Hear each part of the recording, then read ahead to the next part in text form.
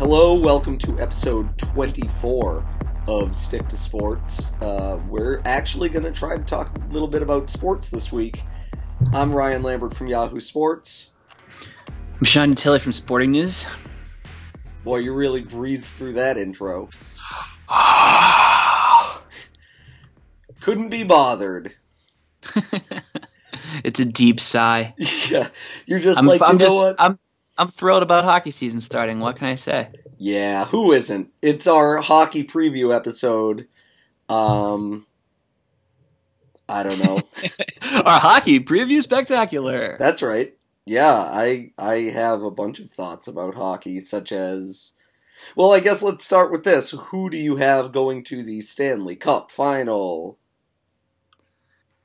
I still think Tampa Bay is the best team in the conference. Mm-hmm. And I've stuck with that for a while. So I don't know. Lightning Blackhawks is a boring thing to say, but I still kind of feel that that's what's going to happen. Yeah, Chicago doesn't have the juice anymore. Everybody on that team's 31. Patrick Kane, they were just super dependent on Patrick Kane having 100 points last year to even finish. I think they finished second in that conference, or in that division rather, or maybe even third. So, But who in that? I think that also speaks to the fact that the Western Conference seems worse than it has in a while. To me. I think Nashville's the clear team to beat in the West, quite frankly. Even with the questionable goaltending, I think. Yeah, you're a long time Pekka Rinne lover. He's not good. Yeah. That was funny. I just saw Nick Mercadante, I guess, is out. Nick Mercadante on Twitter. I apologize for mangling his name if I did, but he's gonna get mad about it. I don't like people mispronouncing my name either. So you just did it. I know. As a fellow, my name ends in a vowel. So you're a hypocrite. Yeah. No, he just said though, people forget how many miles Renee has, and that's so true. He's 30. He's almost 34 years old, right? And that seems to not. That's a weirdly slept on kind of element. I think. Well, plus he's just been bad for 3 years. Yeah. Ever since he had that hip problem. Ever since he had poop in his hip. Yeah. Which you got to get that poop out of there, brother. Think about it. 3 years is enough time to clear the poop out of your hip. As somebody who has had poop in his hip and on his hip. Mm-hmm. Well, how else does it get in there? It took me 2 years. Right. 2 years is a reasonable amount of time. 3 is just, frankly, too much. Yeah. So I really do think that they're just going to end up going with one of their backups at some point this year, just because they can't keep getting 9-10 goaltending from this guy who makes $7 million a year. I know I'm eyeballing not Marek Manzanek, the other guy. I want him in fantasy, and when he didn't make the team, I was furious. I forget his name, but he's 21 and pretty good. Yeah. I know who you mean. I couldn't tell you his name either. But they sent him down. He was in a battle for the backup spot, and literally the only reason I know him is because I was trying to scout out young goalies to pounce on in this stupid fantasy league that I'm in. Mm-hmm. I was also asked to join a fantasy league this year for the first time in quite a few years, and I feel like it went okay, even though I missed the draft. I drafted Huberdeau and Jack Eichel. That both went great for you. Yeah, I thought the draft was at 10 o'clock on Sunday. Turns out it was at 8, so I missed literally all of it. But I ended up with a half-decent team. So if I have no interest in a team that I don't draft myself. Even if it's good, that just completely deflates the balloon as far as fantasy is concerned for me. Sure, I get that. But honestly, most of these guys I would have just taken anyway. I'm not going to read you my fantasy team because that's the opposite of interesting. That's actually what the preview, what the hockey preview spectacular is about. It's just us reading our fantasy rosters. So do you think I did okay with Jussi Jokinen as my third bench forward? I feel like I did. He had 50-something points last year. Again, I didn't draft this team. Yahoo did it for me, and I think they did a pretty good job, honestly. So, anyway, who cares? Yeah, I don't know. I think Connor McDavid's going to have 1,000,000 points, but the Oilers are still going to be terrible. Yeah, I don't know. I don't really... Andre Sekera leading the power play for them. Yeah, they might as well just call it a season once again, because while they're signing NHL defensemen, they are all bad NHL defensemen. So, I don't know. The, once again, home of Wayne Gretzky, Edmonton Oilers. Oh, yeah. Maybe that'll work. Well, he literally, it can't go worse. No. What's he going to do, finish 30th again? Yes. I mean, he might. Here's how it could go worse if they also said, and he's the new coach. Great coach, Wayne Gretzky. Mm-hmm. Outstanding coach. One of our best coaches. The main thing I remember about Wayne Gretzky's coaching days is the incredulous looks anytime a penalty was called against. He crossed his arms quite a bit. He couldn't believe it ever. Ever. You know, you gotta think about where the arms are gonna cross next, not where they are now. He saw penalties coming 3 seconds before they were called, so he had his horrified face ready to go. You miss 100% of the arms you don't cross. Wayne Gretzky, Michael Scott, Wayne Gretzky. Do you think Wayne Gretzky actually said that? Because I can't imagine he did. And B, do you think he says that he says it? I think I definitely. I don't think he would cop to saying it. It's like one of those things where, like, all these quotes get attributed to Marilyn Monroe that you see in like girls' away messages and Facebook pages and stuff. And like, there's no way she said even a quarter of that stuff. Right. It's apocryphal. I'd be stunned if he actually said those words on his own volition, and it wasn't like buried in a book that someone ghost wrote for him at some point. When you said Marilyn Monroe, by the way, I thought you meant Marilyn Manson, and I'm like, oh yeah, a lot of girls have Marilyn Manson quotes in their away messages circa like 2004 or whatever. But yeah, Marilyn Monroe makes a lot more sense. It's true. Marilyn Monroe once famously said that she had a rib removed. Sweet dreams are made of this. He didn't even write that song. He didn't even. Why? I was getting. Well, that's you stepped on the joke. No, This doesn't feel like it's my fault. It always is. Remember. Oh yeah, that's true. Okay, well, I don't really want to talk about hockey anymore. I never want to talk about hockey. Fair enough. Here's something for Shawnee Spaceboy. Obama said this week that we're going to go to Mars by 2030. What are your thoughts on this? I like that it's him saying it and not Elon Musk. We're going to take an Uber to Mars by 2030. Yeah, Elon Musk is colonizing Mars for the most Hank Scorpio reasons possible, undoubtedly. Like, there's no way that guy has anything other than ill intent for sending people to Mars. Of course, I'm down with it. Like, it's better than nothing. I want to go back to the moon. I want to do more stuff on the moon. I want to live on the moon. If they did the thing where they were like, oh, let's bring a teacher along or whatever. We've said this. That. I think we've said this before. I would much like if there was.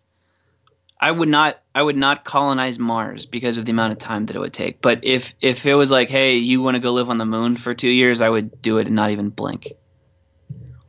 Why? Why the difference? Like, it's not like because you're saying, do you want to go live? What do you mean? Why there's a gigantic difference. What do you think is the difference in the time commitment, though? That's what I don't understand. Years. I don't know. I don't know if that's true. Because you're not going to. They don't have the ability to put you on Mars for a year. what's the difference between traveling to the moon and traveling to Mars? Is that a real question? No, I'm saying living on the moon for 2 years in your Because I'd like the scenario. opportunity to come back, and I don't want to spend that much time in transit. Okay. I mean, you act like that's like some minor thing. It's not. But what I'm saying is that I think it takes like 10 months to get to Mars. Yes, versus 3 days. I understand. But what I'm saying to you is they're not going to put you, like, no, we're not on this 2030 Mars trip. They're not like, okay, well, have a good time up there for a year. You're there for a handful of days max, and then you're Right, coming and back. then it takes you 10 months to come back. That's my Mhm. point. Okay, I see.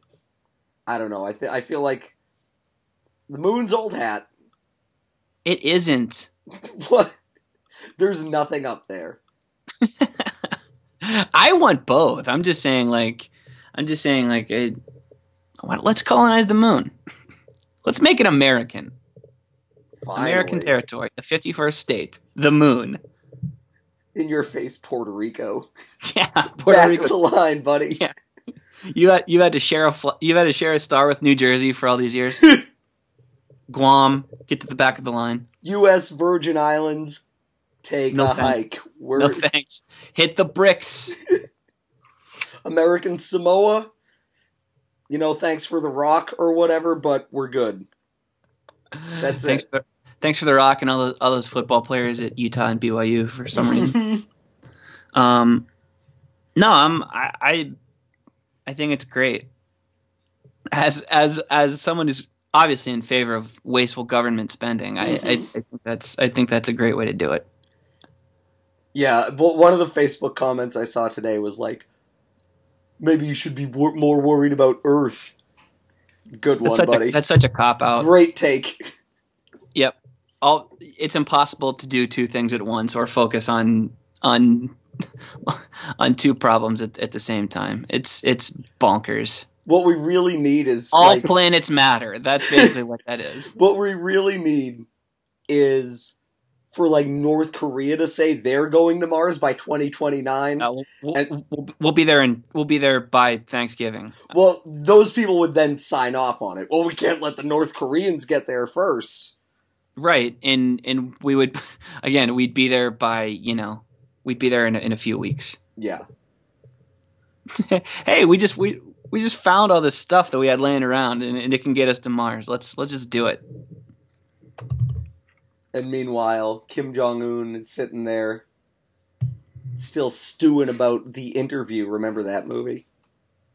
No, everybody's forgotten about it. That seems like it never happened. I know, it really does, right? It was a big deal for like a month, not even. Like, and the day it went on Netflix instead of being in a movie theater, that's when everybody was out. Yep. I don't care. It's on YouTube. It doesn't matter anymore. Is it on YouTube? I believe it was. I don't know. Wow. I think that was part of the release was that they put it on YouTube. I might be wrong. It doesn't matter.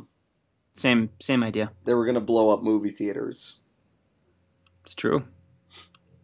I don't know that it is true.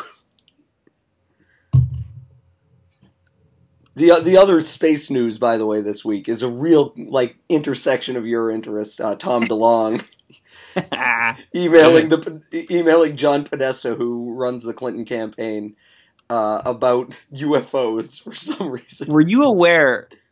Because this seemed like people had realized it. Tom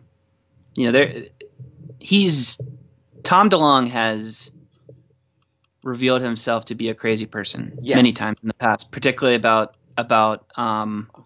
aliens. Like it seems like once a year everybody's reminded that this is his real ballywick. That he's a one-issue voter. That he's crazy about this stuff. And I guess we all should have known it whenever he wrote Aliens Exist all those years ago. But I hope what I hope is that every song he wrote for early period Blink-182 is an indicator of some weird obsession that What's he has. My Age Again is like, I don't think human beings actually age and can die, and it's all a construct. Exactly. Him and Peter Thiel believe this. Right, that we're in the Matrix and no one actually knows their real age Correct. because time moves at a different, at a different rate of speed. No, it would be great because it truly it's so weird to go back and listen to Aliens Exist now because you're like, oh, this dude not just believes it but is crazy serious about it. Mm-hmm. Now, I think it's interesting because I believe Hillary in the past has said that, like, if she gets elected, she will put out a bunch of UFO, like, classified UFO documents. Which, that is not something that we talk about enough. That Hillary is, like, pandering to the real kook. Yeah, like, I wonder, there are people out there who are voting for her now because she's going to release the Area 51 documents. Yeah. They can't wait for Secretary of State Bigfoot. Janet Reno was already Attorney General. Whoa. That's a real shot across her bow. That poor woman. I'm talking about Will Ferrell's impression of Janet Reno because that's so just linked with her in my mind right now. Absolutely. It's obviously not like a real indication of what she was like, but I imagine this is Will Ferrell stomping around and crashing through walls as Janet Reno. Mm-hmm. That's who I understand. The one that killed everybody at Waco is the actual Janet Reno, but but hey, that's the real Janet Reno. Is it not? That in the Alien Gonzalez. Gonzalez. Oh my God, that was her, wasn't it? It was her. Oh yeah, most definitely. Yeah, so it turns out Janet Reno is kind of shitty. It's Reno time, baby. I hope not. If this is what she has wrought, I don't want to get involved.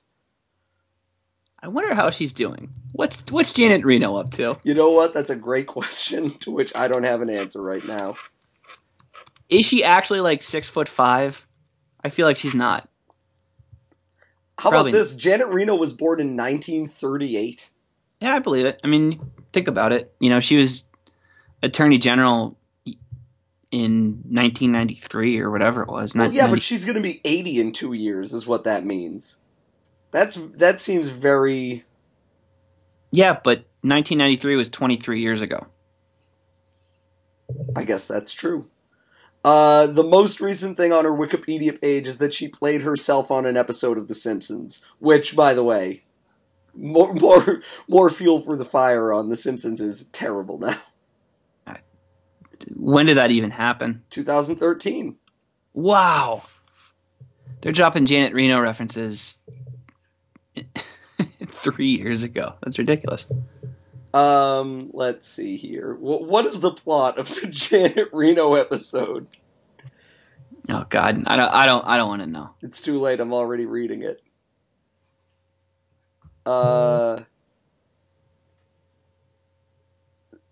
Springfield Elementary band members inadvertently launch hundreds of eggs from their instruments, ruining everybody's clothes.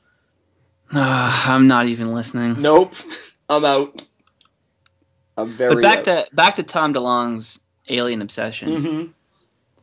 Like, I want this to lead to, like, MXPX, like, or stuff like that, like emails from Fat Mike from NoFX, like, talking about he's like a 9/11 truther or something. Like, I want all these bands, one person from each of them, to be involved in these insane conspiracies.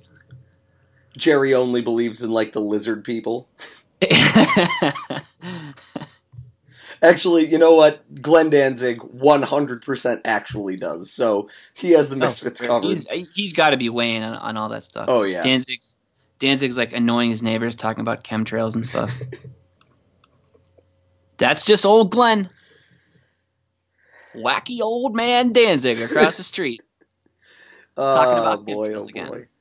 I was talking about this the other day, the whole aliens thing, because my friend was saying he doesn't think aliens, like intelligent life, exists in the universe. And I was like, what are you talking about? Yeah, It has to. Mathematically speaking, it pretty much has to. Yeah, I agree with you. And Tom DeLonge's going to find it. I'm glad we have somebody on the case. Like, someone to represent the everyman. Oh my god. My favorite part was like the Wall Street Journal article about it was like it's unclear if Podesta responded to these emails. Yes, which is I think it's pretty clear. I think it's pretty clear that like him and Tom DeLonge ran into each other at some point and like down the line, and DeLonge was like, "Hey, did you get my? Oh no, I missed that. I hope that like Tom DeLonge was like, I'm really concerned, and like he went through channels. To get that it seems like it. Like I like that his phone number was at the bottom of the email too. Mm-hmm. That's ultimately like a huge reason for why he left Blink-182 is because he wanted to dedicate more time to his search for intelligent life elsewhere in the universe. Yeah, that's completely awesome. True. Yeah, no, I know, and wasn't that like a big thing when they got back together again recently? Was like he's decided to put off for a couple of months. Yeah, right. His life's work. Yeah, his decision to hang out outside SETI with a sign. So that's part of the reason why, like, Mark Hoppus just wants to, and Travis Barker just want to write songs. So they're like, what's Skiba doing? Let's talk to him. Maybe he's not involved with like trying to make contact with presidential campaigns about all this cockamamie bullshit. They call him and he's on a boat in Loch Ness. Yeah. I mean, that like this is clearly just a springboard for me to talk about the Tom DeLonge discography. Like that's all this means. I understand. I shouldn't have brought it up. No, I'll spare you. But it's it's been a theme with him for a while. It's endlessly funny to me. Like anytime it comes up, it's just and it's not even that I disagree with him. Like I think it's a cool thing to be dedicated to, and I also let's not go that far. Dedicated to is it's not a cool thing. It's a cool thing to be. Okay, here's what I'll say. It's a cool thing to be interested in. Sure, casually. I think the level to which he's taking it is very bizarre, and like I intellectually agree with him on a lot of it, but my God. Yeah. Like if I was emailing John Podesta, I would not be asking about aliens. I think I'd have some more specific policy questions to get in there, but yeah, like a guy from Bad Religion is going to email him asking about Atlantis or something. The bassist for Millencolin has a lot of questions about the Nazca lines. Dude, I had a Millencolin song come up on like either Pandora or it couldn't have been Pandora. It was some Spotify channel. That is a band that I forgot existed completely. Mm-hmm. They're one of those bands like when I think of them, I just think of Vans Off the Wall sampler CDs. Absolutely. And I guess the Tony Hawk 1 soundtrack. Secretary Clinton, we have John Feldman from Goldfinger on the phone. Jesus. He has a lot of pointed questions about the existence of a Superman.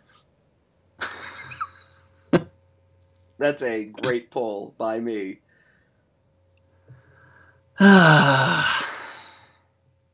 Poor Tom. I'm just is it possible to believe in the existence of intelligent life elsewhere and be on board with that as a thing, mm-hmm. and also think that this is like indicative of like real mental illness? Well, speaking as a person who intellectually believes that intelligent life has to exist, and probably that we've been visited by intelligent life, and also that he has a legitimate mental illness. Yes, I think that is possible. Yeah. I don't know, man. I just hope everything's okay with Tom. Clearly, it is not, but doesn't seem like it. But at least he's got the millions of dollars to fall back on, and the ability to print money anytime he wants by taking a month off his standing in the backyard. Yeah, that's the craziest thing is like all he had to do was just throw some shitty 4-chord songs together and no one would, and he would be richer by 15 more percent. Right. Well, again, it's the Jeff Mangum thing, right? Where like he can now, like he did that tour a couple years ago with Neutral Milk Hotel, Yes. and he probably made like $6 million or whatever, and now he doesn't have to do shit again for another decade or whatever. Oh, he also doesn't have like this insane organization to bankroll in terms of, like. That's certainly true. Yeah. Well, I guess the 19 other people in Neutral Milk Hotel probably feel differently about it, but I mean, what is like Jeff Mangum just lives in a house and just hangs out. He's Yeah. not, he doesn't. I don't He's think not he was cheap. ever on Cribs. Yeah. Tom DeLonge was. That's what I'm saying. And now for the next discussion, which is Tom DeLonge's Cribs episode. What do you think? You know what? I think I missed that one. The only one I ever saw was the one of The the guys Redman one. Yeah, The Redman one is the greatest. that's the one where they just go to Staten Island and he lives in like a shitty little house. Yeah, right? It was either Staten Island or Newark. I'm pretty sure Redman was from New Jersey. Okay. So it was, he had broken blinds and a shoebox filled with dollar bills. That is an all-time classic. And there was just like a guy sleeping on the couch, if I'm not mistaken. Mm-hmm. Mm-hmm. Oh, what a life! Love Redman. Sure. I'm more of a Method Man enjoyer myself, but yes, we know what a big Wu-Tang fan you are, my friend. Mm-hmm. The other thing we wanted to talk about briefly is we both saw The Magnificent Seven. Mm-hmm. And I really liked it. I thought it was great. Yeah, so did I. And it's a classic movie and all that kind of stuff, so we're a little... I entered into it being a little dubious as to whether it would actually be all that good, but... Yeah, I think it's proof that... To me, it's proof that you can remake almost anything if you do it the right way. That's the problem, that it never gets done the right way. Correct. Like, you don't have that cast. You don't have Antoine Fuqua directing it. You don't have Nick Pizzolatto writing it. Like, it's people do these remakes and they do them wrong. But it's not the error isn't in doing them. It's in the actual execution of it. Right, because for the like my takeaway from it was, boy, you could put Denzel in pretty much anything, and I'm going to sit there and love it. I've watched movies with him in it that would be unwatchable. Absolutely. Like Man on Fire, that's not a great movie. It is kind of a great movie, but it's just because he's so great in it. Yes. John Q, movies like that should, by all measures, be junk. The perfect example is The Equalizer, where he just plays, Taken Man. Mm-hmm. And it's Home Alone in a Home Depot, but he just, like, watching him murder various Game of Thrones cast members was amazing. And it had no business being as good as it was. And I'm glad that he's making better movies now, it seems like, after getting... I shouldn't really say that, because I know critics liked Flight and all that stuff, but, like... They showed a trailer for Fences ahead of Magnificent Seven, and it looks phenomenal. Like I like Denzel being in serious movies where it's not just some riff on, like you said, Liam Neeson's in Taken. Yeah. It's Chris Pratt's another one. Like, you have to really try. Like, Jurassic World really tried hard to not be entertaining. With him in it. So especially the character he played was this boozy, like, super cocky guy, and it's like, yeah, that's who he should play in literally every movie. If you have, as part of your principal cast, if you have Chris Pratt and Denzel Washington and Vincent D'Onofrio and Ethan Hawke and, for whatever it was worth, Peter Sarsgaard in the 4 scenes he was in. Like, you have to really try to screw up a movie, and it doesn't matter whether you're remaking Magnificent Seven or if you're doing something new, or if it's, I don't like you could cast those guys in anything, and if the material is good enough, it's going to be worth seeing. Yeah, and speaking of Vincent D'Onofrio, by the way, what was the choice on his voice in that movie? I don't know, but I loved it. I loved it too. It was so great. I don't know where it came from, but I laughed whenever, like, the first time he spoke, I laughed. It was amazing. He's the man. Yeah, he's super great. But it really reminded me. I recently watched the Point Break remake on HBO Go. Yeah, I keep like almost watching that on HBO Go, and I just can't. I can't pull the trigger on it. Truly awful. But that's another one though. Like that's it's the same. That could have been good if you would have cast it the right way and had the right guys in those roles. It's not like Point Break is. I mean, it's like, it's got value because people like it, maybe kind of ironically, the performances are driving the movie. Like, the plot's somewhat interesting, but it's the performances that you're like, okay, this is what I showed up for. Yeah, Patrick Swayze is great in that movie, and Gary Busey is great. Like all that stuff. That's what it is. It's great performances that are elevating this just kind of ridiculous plot. And if they could have done that exact same thing and just found, for whatever reason they didn't get the right mix of people in terms of performances. But it shouldn't have been that bad. No, I mean this movie was borderline. Like, the stunts were really impressive, and like apparently they did some of the stunts like for real. Not all of them, obviously, because like there was, spoiler alert, there's a scene where they jump off like a 13,000-foot waterfall or something, like an insanely high waterfall, and that obviously didn't happen in real life, but everybody in it is so boring. Like, think of how flat you think of Keanu Reeves in most of his movies. Yeah. And everybody's doing that for an entire film. It was a truly incredible, lack of charisma. I'm generally not. I'm not like. It's so, and we've talked about this before. It's not. I have no problem with taking this goofy shit that people are fond of in one way or another and redoing it. Like, there's no need to be precious and protective of. Yeah, I agree. Of this stuff. There's just not.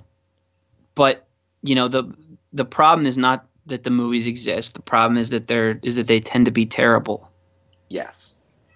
And I think The Magnificent Seven was proof that, you can take something like a beloved, pretty much a consensus classic movie and if you do it the right way and make the right changes and get the casting right, people are going to respond to it. Because it really was. It was good. Yeah, and I think that a lot of it is just the amount of care that clearly went into, like, everybody involved in this clearly is a person who likes a Western. You know what I mean? Like, I can't imagine that anybody who made the Point Break remake saw Point Break, likes, extreme sports or whatever. Like, it was just so joyless.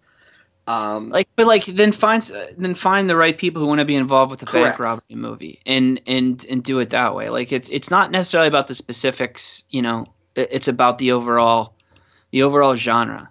I mean, because that's what it is. Point Break is about bonds between guys who rob banks. Right. And find a way to do that the right way. Like, who cares that they were, like, what I skydivers, and what were they in this? Were they like just generic kind of like extreme sports guys? Yeah, they were like adrenaline junkies, man. Like, see, that's a problem though. I mean, I know they were passionate about surfing and all that shit in Point Break, but like that was secondary, I think, to a lot of stuff. So they're identifying the wrong reasons people like these movies and emphasizing that. Right. Yeah, because, so, for example, in this movie, they ride dirt bikes down a mountain. They skydive. They surf. They free jump or whatever with the wingsuits. You know what I'm talking about? Yeah. It's And just every it's one of these overkill. scenes goes on for 4 hours. They're so long. And that's secondary to it. Like the reason Yes. Point Break, the reason Point Break is good is because of the relationship between Swayze and Keanu Reeves, and then you got Gary Busey running around being nuts. Like that's why it's a good movie. Yes. And you can trace this back to Ghostbusters. Like I like the Ghostbusters remake. I think it was fine. But the reason that movie is in trouble, and the reason it's seen as like a failure at this point, aside from Well, it's because they had all those women in it. well, removing that element of the discussion for a little bit, the reason that movie did not make money is because it was insanely expensive, because they sunk like $100 million into the CGI for the ghosts. Right. And it's like, I don't like, that's not why people like Ghostbusters, because they were realistic, really frightening ghosts. They like it because it was 4 people running around making jokes and trying to catch the ghosts. Yes. It doesn't matter whether the ghosts are realistic or scary or blown up to this huge scale. It would have been awesome if the ghosts were cheesy as hell in that movie. I completely agree. They could have spent 1/10 of what they spent on effects for that Don't movie. update the effects at all. Use the exact same. Literally, like, just Slimer should have looked the exact same. Yes. So and there shouldn't have been a girl Slimer. That was gross. I don't like the idea of it. We've talked about that. You don't need Slimer in a wig with a bow in his hair. That's nope. weird. Nope, not no. So just like recognize the stuff that people like about it and emphasize that, and then differentiate yourself outside of the core kind of element. Like don't lose sight of what made people like it in the first place. Yeah. So see Magnificent Seven, support good remakes is I guess what we're trying to say. Because if we keep going to see the good ones, maybe they'll stop making the bad ones. But probably they won't. Have you seen anything in the last little bit? I think that was the last movie I saw. I definitely saw something since then, but what was it? That's a great question. Let me think about it for 1 second. It's a wasteland right now, generally. Yes, that is the problem for sure. I saw the girl on the train. Yeah, I mean that's pointless. I saw the Mike Birbiglia improv movie. I saw that in like August, I think. I liked it. It was okay. It wasn't August, but it was definitely it was a while ago. Yeah, it's fine. Don't get me wrong. Yeah, Magnificent Seven. I saw the Blair Witch, which wasn't really a remake, but it was good. I liked it. I would gladly watch that on Netflix, but I'm not. Yeah, I really like that director, so I wanted to support. That is true. That is true. It was intriguing, but I don't know. I might see it if it's around whenever Halloween. Yeah, that guy's 3 for 3 on movies as far as I'm concerned. So let's keep it going. Mm-hmm. But yeah, I guess that's it. We can get to the draft now. That's all people really care about anyway. They care about watching you get led to slaughter every week. Yeah, that's me. Yeah. Mm-hmm. Sure. That's how we're going to frame this. This week, suggested by our friend Sarah, we are going to do game shows. A draft. You need to win this one. Like, you should win this. I mean, Mr. Game Show. I should win this. Will I, though? We know that the answer to that question is a hard no. Well, right, because you're bad at drafting. That's not why. Mm-hmm. It's because of cheating, and, it's a big funny bit to all you guys. Taking 3 Toy Stories out of 10 movies was an extreme tactical error. You picked Captain Phillips, so don't sit with here. With the last pick. Get off your high horse. No, I don't think I need to. Fair enough. I won't. All right, I said that's fine. I think that's fine. So yeah, game show draft. So with the first pick, I will take The Price is Right. Ooh. Love it. I did not think you would take that. See, I think you're learning how to draft. Well, I know for a fact that that based on your own opinion, you would not take that. correct. This one I took to spite you. I'm just happy to see you do a better job with this. Fuck off. I think Price is Right is good because of the number. What's your favorite like mini game on The Price is Right? Mini game? Yeah, like when you have to try to win a car or whatever. You mean right? Just a pricing game. Just Yeah, pricing game. That's the word I'm thinking of. Yes. I like the clock game a lot because it's fast. I used to like Cliffhanger when I was a kid. Oh, Cliffhanger is so fun. Cliffhanger is awesome because there's it's not just about the name. It's there is like suspense that's involved, and also most of all the little yodeling the little guy. fellow, yes. Yes. The little gentleman. That's his name, by the way. Like in the canon of Price is Right, he's referred to as the little gentleman. It's true.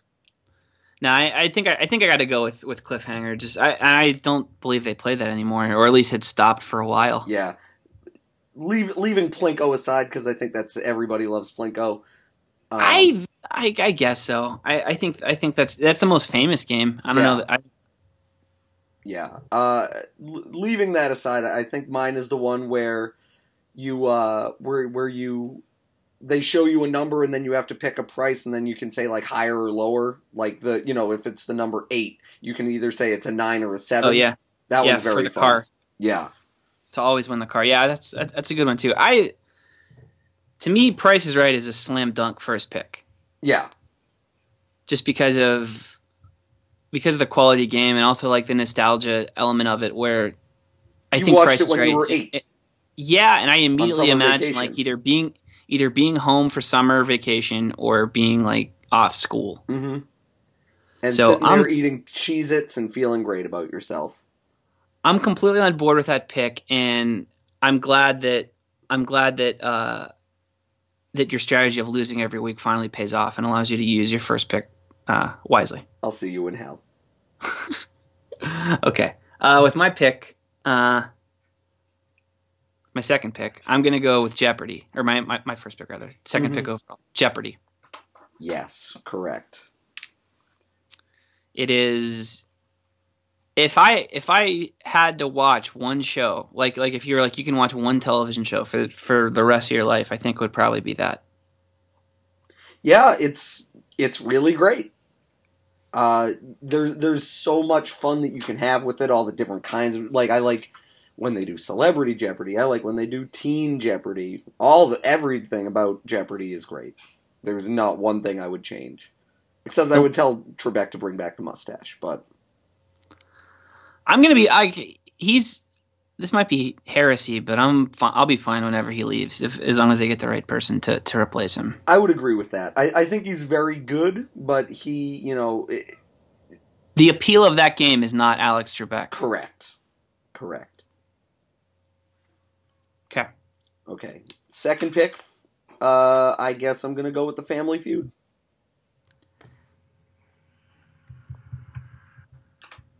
I don't care for you taking that one. Why do you say that? Because you love Steve Harvey so much? Because I love the Family Feud. Yeah, sure. I specifically I like the Richard Dawson version the most, but like Steve Harvey is a very worthy successor. He's fantastic. And again, I would like to say that this is clearly you trying to win. And picking outside of your own preferences, which is fine. It's what you should do. Sure.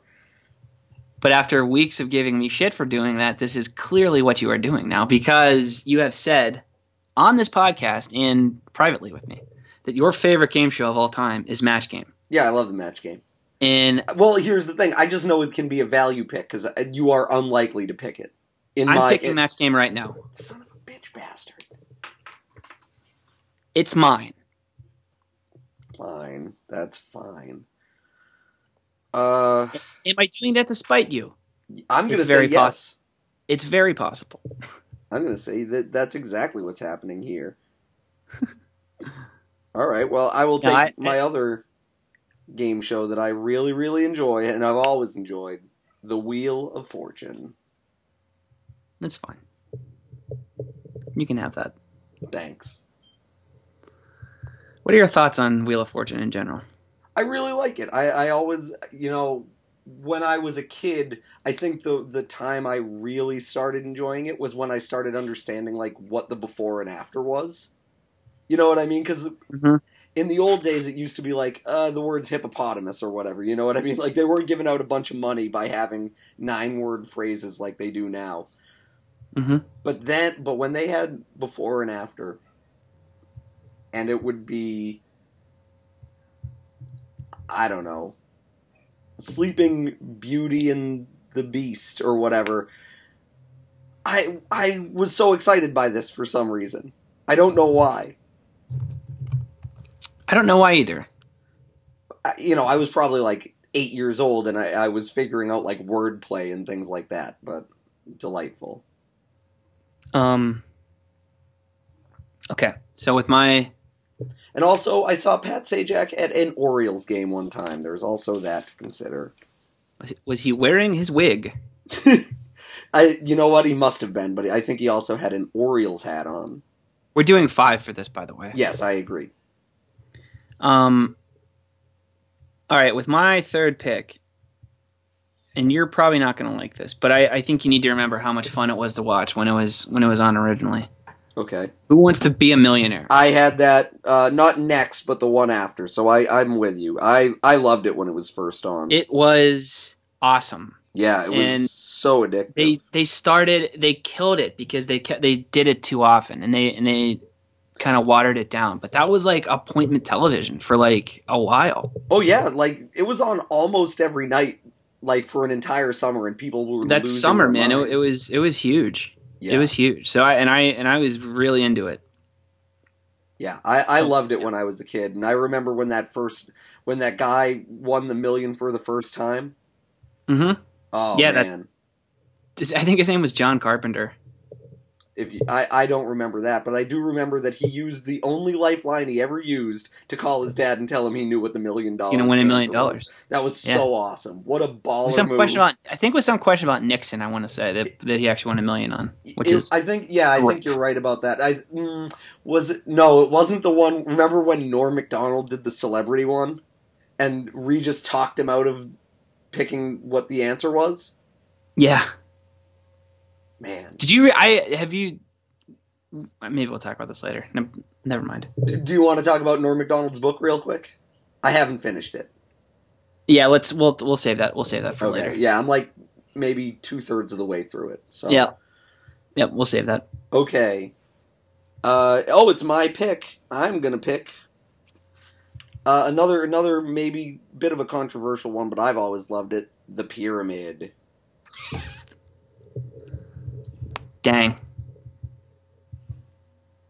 I think it's a great pick. Thank you. I loved The Pyramid, especially the Dick Clark Pyramid. Yeah, well, specifically the Dick Clark Pyramid, but I always liked it in particular when, like, this, some woman from Iowa would blow it, and he would sit down and, like, having had time to think, like of the rub answer. it in, kind of. Yeah, exactly. And he would give her a clue. Yeah, but like what he thought would be a good clue, and it was always the perfect clue. Uh-huh. And they would get it immediately, and he'd be like, "Anyway, you didn't get that right, and you lose, so get lost." But that was what you should have said. Mm-hmm. I loved it. All right, my fourth pick. Mm-hmm. Another kind of recent one. And I feel like we're running close here, but Price is Right is tough. Anyways, I'm going to go with Cash Cab. I thought about it. I really thought about it. It's a fun show. The Ben Bailey original, specifically. Ben Bailey, yes, absolutely. Ben Bailey is like he's the perfect host for it. That's another really easy one too. When it was on all the time, it was really easy to just like lose an hour, like you were like before you could with that. And that was also how many people just desperately wanted to Picked get up in by the the cash cab. Yeah. Yeah, absolutely. It made taking cabs better. It did. Every time you got in a cab, you were saying to yourself, "This is it. This is my opportunity." Is the driver clearly Ben Bailey doing a funny voice? Is it? No, it's not. It's not. There isn't a single camera crew outside this cab. There's no lights in this cab. I loved it. Big cash cab fan. This is more of a low key. My final pick is more of a low key. Well, I don't feel like it was ever as super popular as it really ought to have been. But Supermarket Sweep. No, you son of a bitch! That was what I was gonna take. That's brutal. The sweep. Love it. Love Supermarket Sweep. They should just replay those now. They should bring it back. There's game shows on Food Net. Like there's a kind of like Guy Fieri version of Supermarket Sweep that's on Food Network now. But oh really? Yeah, it's not exactly Supermarket Sweep, and it kind of involves Guy Fieri, and there's too much cooking. There's cooking. It's like Supermarket Sweep with cooking involved. Yeah, I don't want that. I just want straight up box of M&Ms, like like an 8x3 box of M&Ms or whatever. I remember just like sitting down and eating like tuna fish sandwiches and watching Supermarket Sweep on like Lifetime. Yeah, absolutely. Yeah. That's a great pick. I think you've won this draft. I'm going to go ahead and agree with you, but then again... You've been wrong before. Yeah, and the other thing is this. Now you're going to, say to all your minions out there who are going to stuff the ballot for you. We have approached this the exact same way. I'm not... Unquote. I've been pretty... I can't help it that people like my picks more than they like yours. Yeah. Okay. With my fifth and final pick, I choose Double Dare. Son of a bitch! That was one I really thought about too. It's a really good one. I loved Double Dare as a kid, but I loved all the Nickelodeon game shows. Man, Legends of the Hidden Temple. Yeah, absolutely. Of course. I mean, my God, they're making that into a movie, by the way, like a Nickelodeon movie. I think they're bringing back the game show. That's definitely possible. Maybe but part and parcel with that. Yeah, they're also making it. They're also making a movie, and there was I don't know if you can call it a trailer necessarily, but it's basically what it was. And Kirk Fogg is in the movie, like Kirk Fogg at age 50 or however old he is right now. They very obviously do a close up on his face. It's pretty funny. Whoa, is the voice of Olmec back? He's dead. No, horrible. I hope. I don't know. He might not be. What other game shows did you consider here? Because I have 1, 2, 3, 4, 5 more written down. 2 Minute Drill on ESPN. Sure. Ooh, that reminds me of Stump the Schwab. Yeah. Yep. Both of those. Yeah. Stump the Schwab is really great. Really great. Along the same lines, do you remember the show Beat the Geeks? Beat the Geeks was great. Loved it. Beat the Geeks was awesome, and if I would, I wish I would have thought of that one. I just thought about it right now because you said Stump the Schwab, but that's kind of that's a little bit far in the weeds. But that show was great. Really good. It was really good. Win Ben Stein's Money. I had that written down. That was a very fun show for a very long time.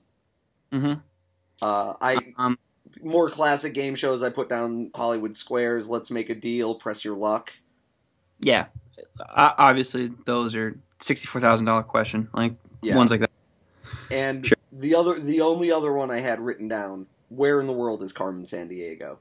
Ooh, that is a great pick. That was so good. Would have been a great pick. Yeah.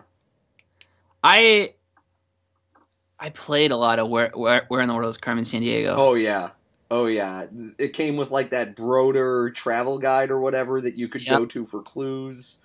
Yeah, man, I was definitely very up on that on the Apple IIe. You know what? I remember playing it on my cousin. It wasn't even an Apple IIe. He had I guess it was whatever came after the Apple IIe. Apple because it had like IIe, I don't know. 3.5-inch discs. I remember, not like floppy discs. Right. And boy, I played a lot of Carmen Sandiego, man. Yeah, I remember when I was in like 7th or 8th grade, like in our computer class, we did a where in the solar system is Carmen Sandiego on CD-ROM. That's cool. And now I know all the moons of Jupiter. Well, not Yeah. all of them, but like the big ones. Where on the Oregon Trail is Carmen Sandiego? Oh man, Oregon Trail, Amazon Trail. You ever play that one? Yeah, that was less fun. It was. And there was apparently a Yukon Trail, but I never played it. Wipeout, another to completely change gears. I don't know if that really counts, but What was the one that Colin show- Quinn hosted on MTV? Remote Control. Yeah, I had the Nintendo game of that. Yeah, that was a little bit. That was before my time. Yeah, me too. But I had the Nintendo game for reasons same for you, inexplicable. Those all would have been good picks. Maybe we should have extended it a little bit longer. You know what? I think I don't know that we got to 20. No, we didn't need to go. I was thinking we would go like 7 or 8 or something. Yeah, we probably could have done that. Five's It's too late fine. now. So vote on the winner. Obviously, I'm comfortable with my team, but I think Ryan did a good job for once. Oh, thanks, frick. Let's see here. Okay, let's go to listener questions. Our old friend Friggin' Dingus leads us off. Oh, friggin' dingus. And I think this might be a music-themed question round here. What was the band or record that you heard in your youth that most definitively shaped your musical tastes going forward? Blue Album. Yeah, Green Day Dookie for me, but That's a bit, yeah. You know what's funny is like you were that's also a big one for me, but I was like a little bit too young to completely, like I was 8. yeah. And I don't really know. I mean, granted, that was like Blue Album came out a little bit after that. Not really. I think they were both 94. It was right around the same time. Yeah. But like I basically like found Blue Album and connected to it on an album level first. Like I remember watching MTV and thinking that like When I Come Around was my favorite song and stuff like that. But I think that extra 2 years that passed, like from 8 to 10, that like sort of allowed me to lock in on the Blue Album a little bit more because it was just so around. much perspective. Yeah, I don't know, and like my uncle had a copy of it laying around, and I took it. Like it's pretty funny how that works. Yeah. So yeah, I was. I think we're in the same ballpark on that one. Just like early to mid '90s popular rock records that were not like, pop rock records, basically. Yeah, I'm trying to think of like records from that era that I liked when I was like 10 or 11 or 12 or like that range. Yeah. That's easily the most obvious answer for me. Yeah. The only other one I can think of would be like when I was in high school and someone played, like a band like say Disrupt or Extreme Noise Terror, and I was like, oh, this is like what like heavy music can sound like. Cool, I'm in. Yeah, like I remember, Pantera or whatever. Not that I dislike Pantera, but you know what I mean. Yeah, like At the Drive-In, Relationship of Command came out when I was 14, and that was huge. Oh, yeah. Like that was the gateway into a lot of things. Like I have friends that I'm friends with because we were talking about, At the Drive-In in my freshman year of high school that like I'm still super close with today. Absolutely. Yeah. That's an important one. So, yep, exactly what you would have expected from us. Yeah. So saves the day for another really obvious answer. Yeah, and that was also another one for me that got me into like quote unquote indie rock is Titus Andronicus, The Airing of Grievances, circa 2008 or whatever. Came out when you were at the ripe old age of 25. Well, like I just wasn't into that type of indie rock, and then like is that true? Yeah, I honestly didn't really think. I don't think I really knew that about you. That's really I was more into like Wilco and stuff like that. Yeah, that's bizarre. Well, What do you want me to tell you? Like, I wasn't not into it, I guess, but that was what really got me, like, super focused into it. Yeah, but in the realm of like early high school, like middle school, I think those are the big two, or Weezer For and At the sure. Drive-In for me. For sure. Follow-up question from our friend Liam. What albums disappointed you the most upon their release? That's a great follow-up to this, because to me, the For easiest – nope, that's not what I said. Okay. The easiest answer to that question, and it's like really not – and you're going to hate it regardless, but like in hindsight, it's not that bad of a record, but I was just completely – I listened to it once and then threw it away – was – I didn't throw it away.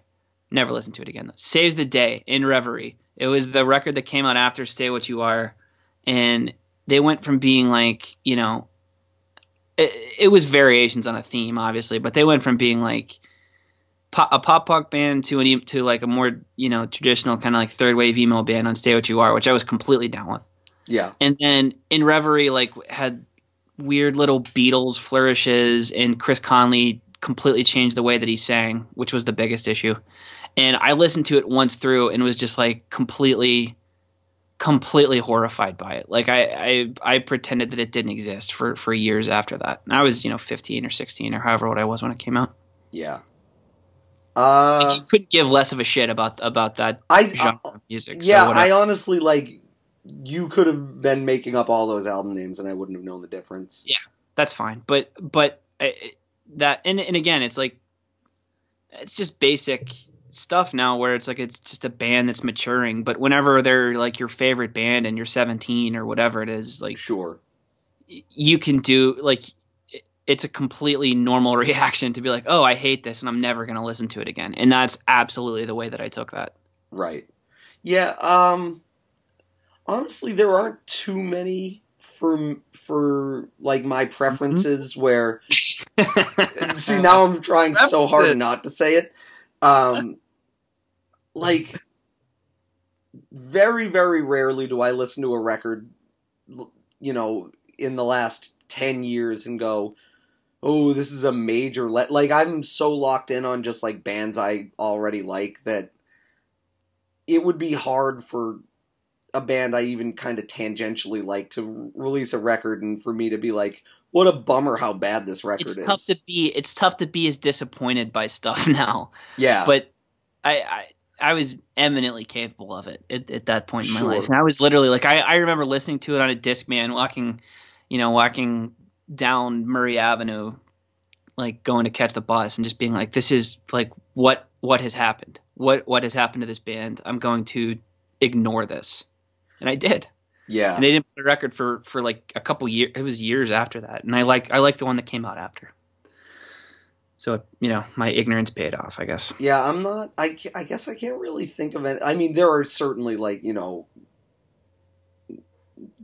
I guess, like, Load by Metallica was fairly disappointing.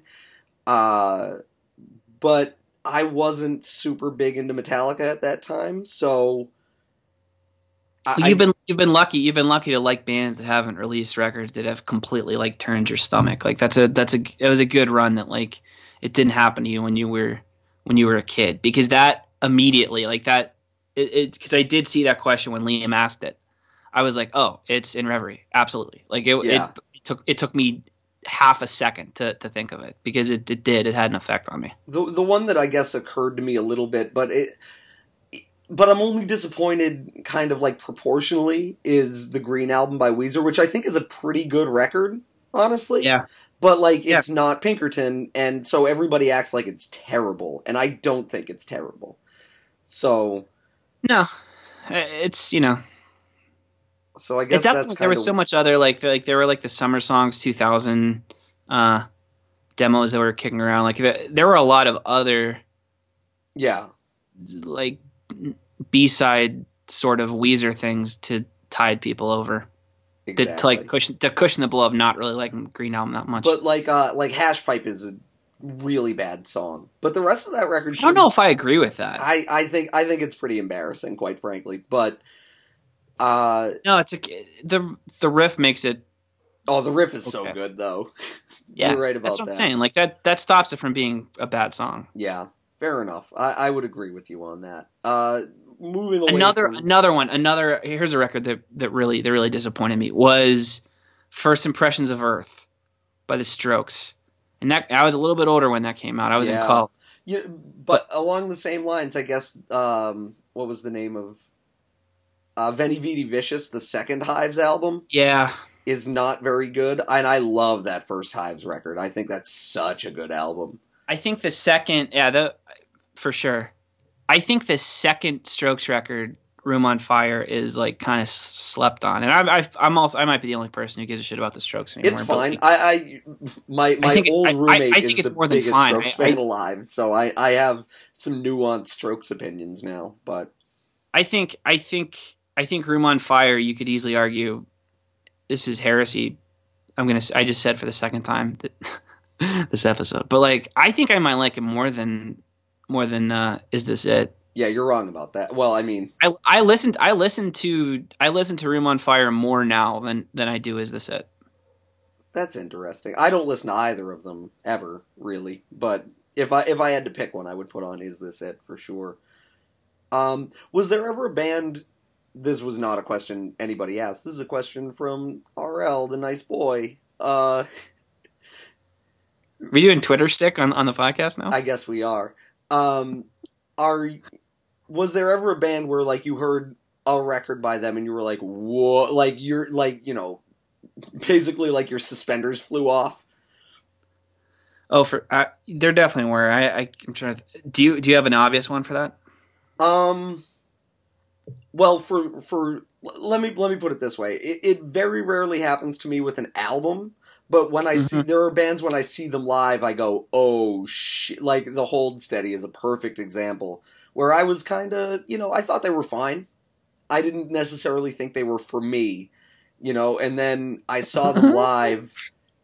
Go fuck yourself. I saw them live, and my mind exploded. Like one song in, I was like, okay, this is one of my favorite bands now. Yeah, that's an interesting thought. That's what I have to think about a little bit more. I don't have any concrete answers for that, but that definitely happens where you see a band live and you're like, oh wait, nope, they're great. Another one is Fucked Up. Fucked Up completely shifted some paradigms for me that I drove from Charlotte to Raleigh to see them for the David Comes Alive tour, and like that was astounding. A band who I saw live first that just completely just blew me away. They're called Bear versus Shark, and they just reunited for some shows in Michigan, and I watched an entire video of their set. It was like an hour long or whatever it was, and I saw them at a VFW when I was like 16. And pound for pound, I still think that might have been the greatest live set I've ever seen. Like it completely, that was like the suspenders flying. Like whoa! I didn't know anything about them by that point, and immediately, I bought their record in a T-shirt, and they were like my favorite band. Immediately after that, they were phenomenal. Yeah, the first time I saw Fucked Up was there's this thing they have in Boston and I think New York as well called Rubber Tracks. Like Converse just puts on free shows and you go online and order a ticket and it's for free and all that. And my friend was like, you want to go see Fucked Up? And I was like, I like them free enough. So I went and like I wasn't, super excited about it and just totally, oh, okay, these guys are like incredible. When did you go see them? This is maybe a year after David Comes to Life came out. Maybe 2 years. So it was late. Okay. Yeah. It took okay, so I had heard bits and pieces of David Comes to Life because, it was so well regarded and stuff, but I was just like, I'm not. It didn't click? Yeah. And now I love it. So. What happened, my sort of introduction to them, like there's also, by the way, there are like 9 people who care about this right now, but like I don't care. I love it. I don't either. Yeah, I could talk about Fucked Up for forever, but I came to Chemistry of Common Life, which was the record that came before David Comes to Life. I came to that it wasn't that I came to it late, but it took like a little bit for it to click, and then after listening to it and spending some time with it, I was like, oh, holy shit, this is phenomenal. Yeah. So and then David Comes to Life was a leap forward. But I was ready for it. Like I was so psyched for that record to come out, and to have that deliver was just super, super cool. Oh, absolutely. Yeah, and I mean, even the new one that came out, 2-3 years ago at this point? Yeah. So good.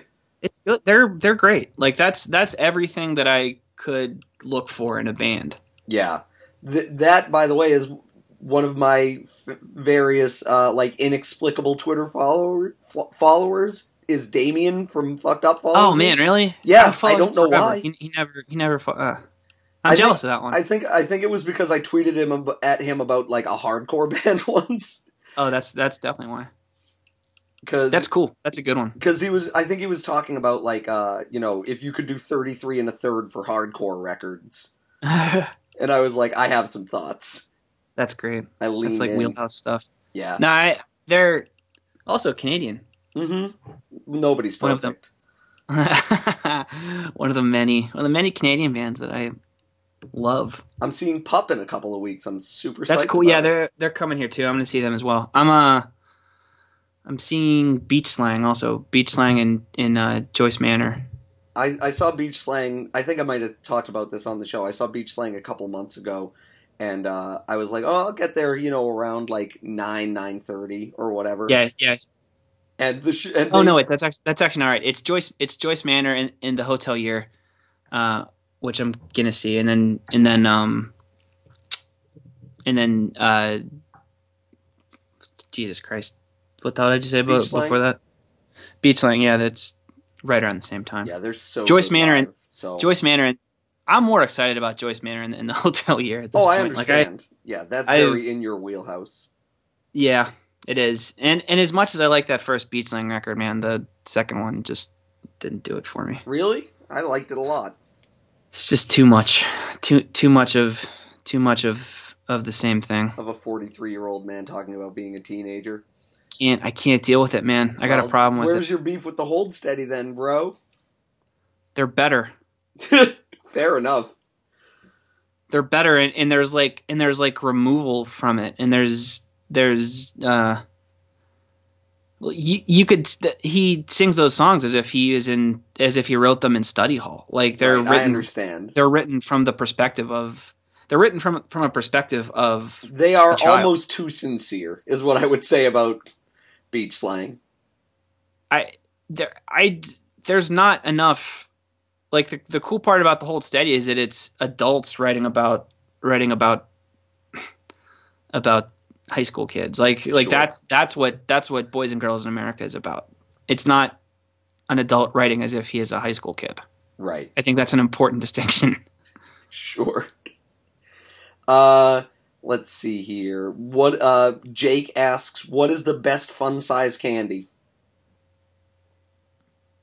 I mean, I'm a Reese's peanut butter cups. I'm not going to count that as a fun size candy because that's just like half of a package of Reese's peanut butter cups. You know what a really good fun size version of a candy bar is? Nestle Crunch. I was just going to say that. Yep. That is the perfect one as far as I'm concerned. Yep. So we are agreed on that. Next. Mike Wilson asks, what is the best kind of apple? The Gala apple. What one is that one? I don't know. It's an apple it's produced in Australia, I believe, and they're awesome. The answer for Young Intelligence here is the green one. Love a green apple. Just like what kind of green apple? Granny like Smith. A Granny Smith apple? Okay. Mm-hmm. Actually, you know what I actually might like this more. A Jazz apple, which is a cross between a Royal Gala and a Braeburn apple. Wow. You are coming correct with your apple knowledge here. This dude, is I know. Incredible.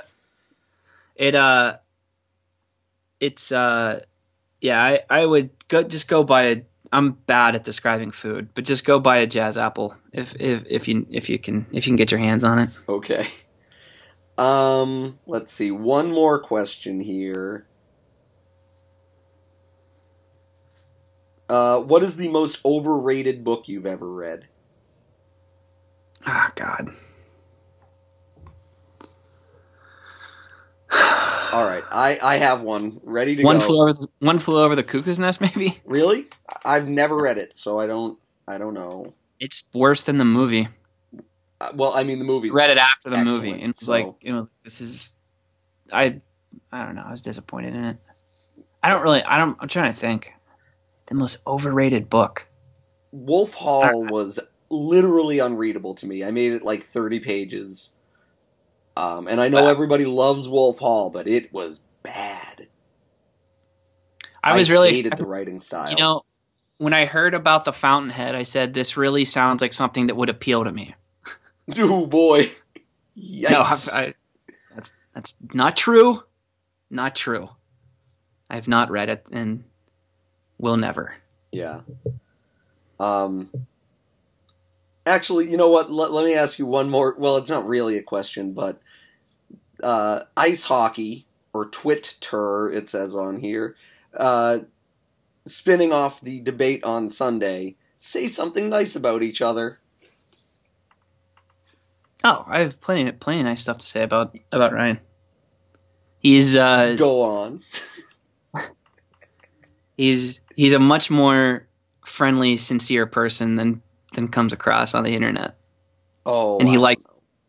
That's definitely true. And you like things. You like a lot of things, and you're very enthusiastic about the things that you like. And people have asked me that, like, does he hate everything? I'm like, no, he likes tons of stuff. I like so many things. It's just he likes too many things. That is almost certainly true. You like too many things. I wish you hated more stuff. Ironically, the only thing I really hate is most of what happens in hockey. Yeah. But no, Ryan Lambert's a very sincere person who enjoys lots of things, and I feel like people don't realize that. I have nothing nice to say about Sean. No, Sean really, really, really makes me laugh a lot, like all the time. Just, I don't fave tweets, but if I did, I feel like it would just be a Sean Gentili greatest hits with like a few other stuff mixed in. I think if you listen to this podcast, you hear me laugh quite a bit. And well, thanks, man. He is extremely nice. We've met in real life, twice, right? Yes. And both times, just a super nice little boy who I like so much. What a charming boy I am. Well, here's the thing, too. I feel like we have become much better friends because of this podcast. That's probably true. And because of that, I really like doing this podcast because we get to just shoot the shit, with our buddy. Yeah, I mean that's for really an hour and a half every week. And I like it so much. It's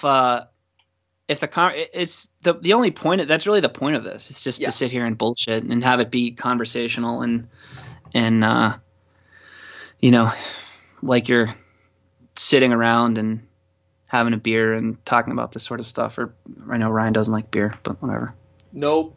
So the podcast is canceled now, and we're not doing it anymore. That's the point of it, though. Is it just I like talking to people and just BSing about things, and that's sort of the through line for all of this. It's just an excuse to do that with my buddy.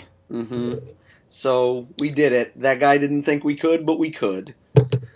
That's very interesting that he didn't think that we could. Yeah, we legitimately don't like each other. Yeah.